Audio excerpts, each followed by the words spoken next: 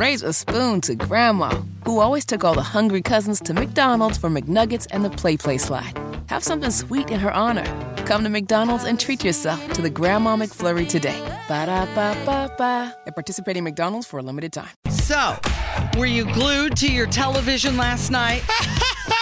Were you watching the big debate, the mayoral debate for Indianapolis? You had Joe Hogsett and Jefferson Shreve.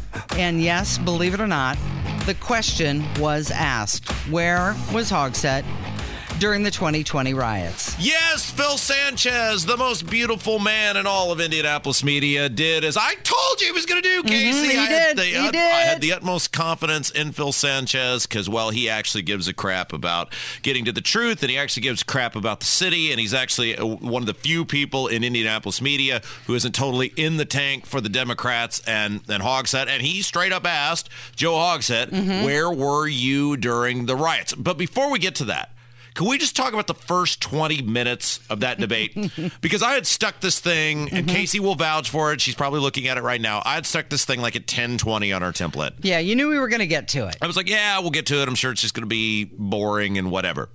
The first 20 minutes of that debate were so bad by both of them. I'm not talking about Phil and the moderators. They did fine.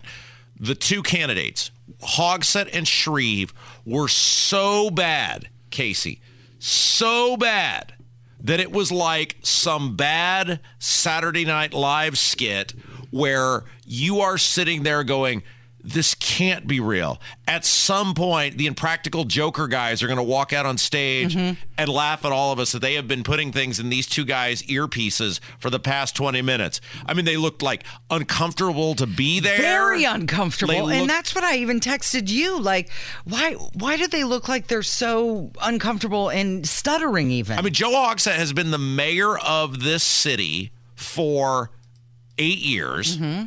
Jefferson Shreve is probably, I don't know his exact financial situation, but he is probably a billionaire when you add up all of what he sold his company for and the other stuff he owns, and was on the city council multiple times. And neither one of these guys, it was like the scene in Wayne's World where Garth is left, when Wayne walks off and Garth is left out there by himself and is like, hello? Hello? I'm not really sure what to say. I mean, it's pathetic. It's like you two people want to run the capital city, a city of, I don't know what the exact population of Indianapolis is anymore because people are fleeing in droves. Let's just round it up and say it's actually 1 million people. Probably not. But you want to lead this city, and you two both look like you wanted to be anywhere other than there. No smiles, no fun, no non-awkward engagement. It looked like they were actually reading from teleprompters throughout much of it. It was pathetic. Well, okay, so the no fun, yeah, there's some serious stuff going on in the city, and you want serious people to take charge. And I guess I just have to chalk this up to the fact that maybe they're just not comfortable in front of a television camera. Okay, fine. Set that aside. Talk about what you know. Be the expert of Indianapolis. And neither one of them seemed like they were the expert. I mean, it was embarrassing. Like, I'm watching this going, who was the guy last year? The guy who ran for Senate for the Libertarians. What was his name? Remember? Siniak. Siniak. And we liked Siniak. And he was very nervous on camera. Siniak was a super nice guy. And we had him on the show multiple times and had some decent ideas. And then he gets on that debate stage with Todd Young and who was the other McDermott. From up north. And it's like, you want to talk about like shooting fish in a barrel with those two jokers, like a made for, if you were ever going to stand in the middle of two people and look at both of them and go, you both are colossal failures and embarrassments. Let's roll. And I'm going to do this with a Joker-esque smile on my face the whole time. And the guy, again, it was like this scene out of Wayne's World where it's like, hello. And I thought there will never be a worse debate performance than what that was. And I like James, and he's a super nice guy, but even he, I think, would admit that was terrible. Oh no, Hogsett and Shreve last night. If you have not heard or seen this, wait till noon. Don't do it between 9 and noon because we need your listenership.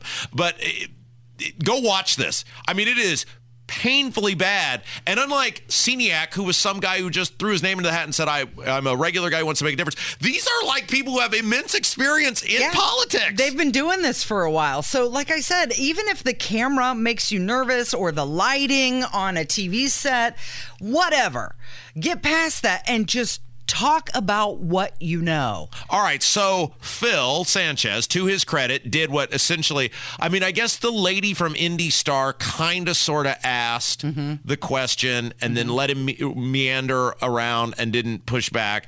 And then years ago, right after the riots, I think someone actually from, maybe it was Ashley Brown, or I can't remember who, from Wish TV actually asked. But other than that, think about this, 3.5 years, and there has been no question of this mayor who there's no proof of where he was. There's no email trail. There's no cell phone trail. There's no call log. There's no nothing, because we know Hogsett does business off of his government stuff to avoid public records requests. Robert Evans has laid that out numerous times. He's been going at this for a year.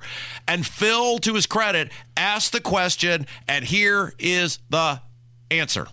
I was working from my home. I was in constant contact with my representatives, with IMPD.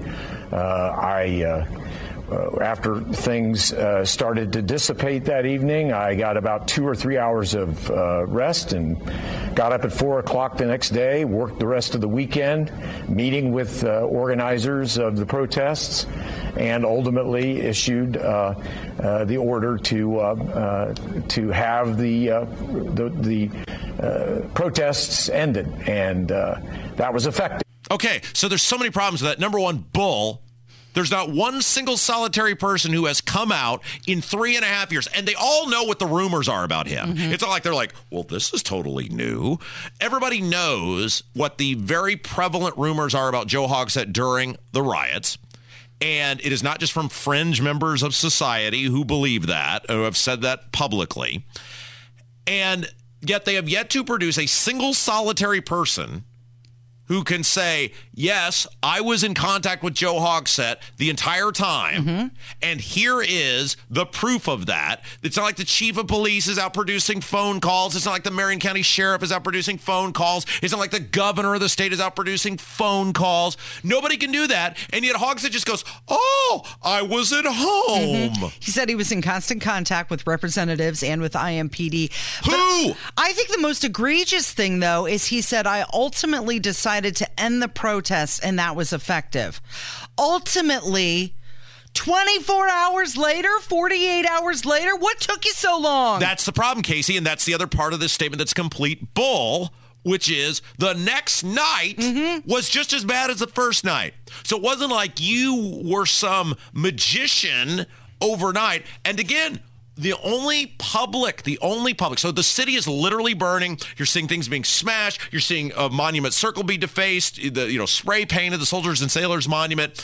Hell, Casey, there was at one point, they believed that people were going to breach the state capitol. So Holcomb was almost just as inactive the first night as Hogsett.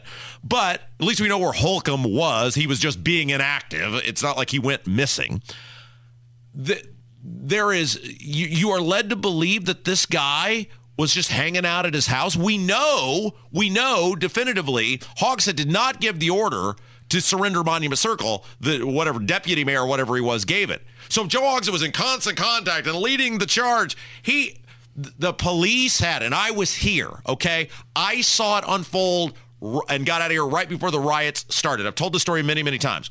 My now wife and I were having dinner downtown. I looked out the window. We were down at Brothers. I saw the clientele that started walking past, knowing what had happened in these other cities. I told her, I said, we've got to go.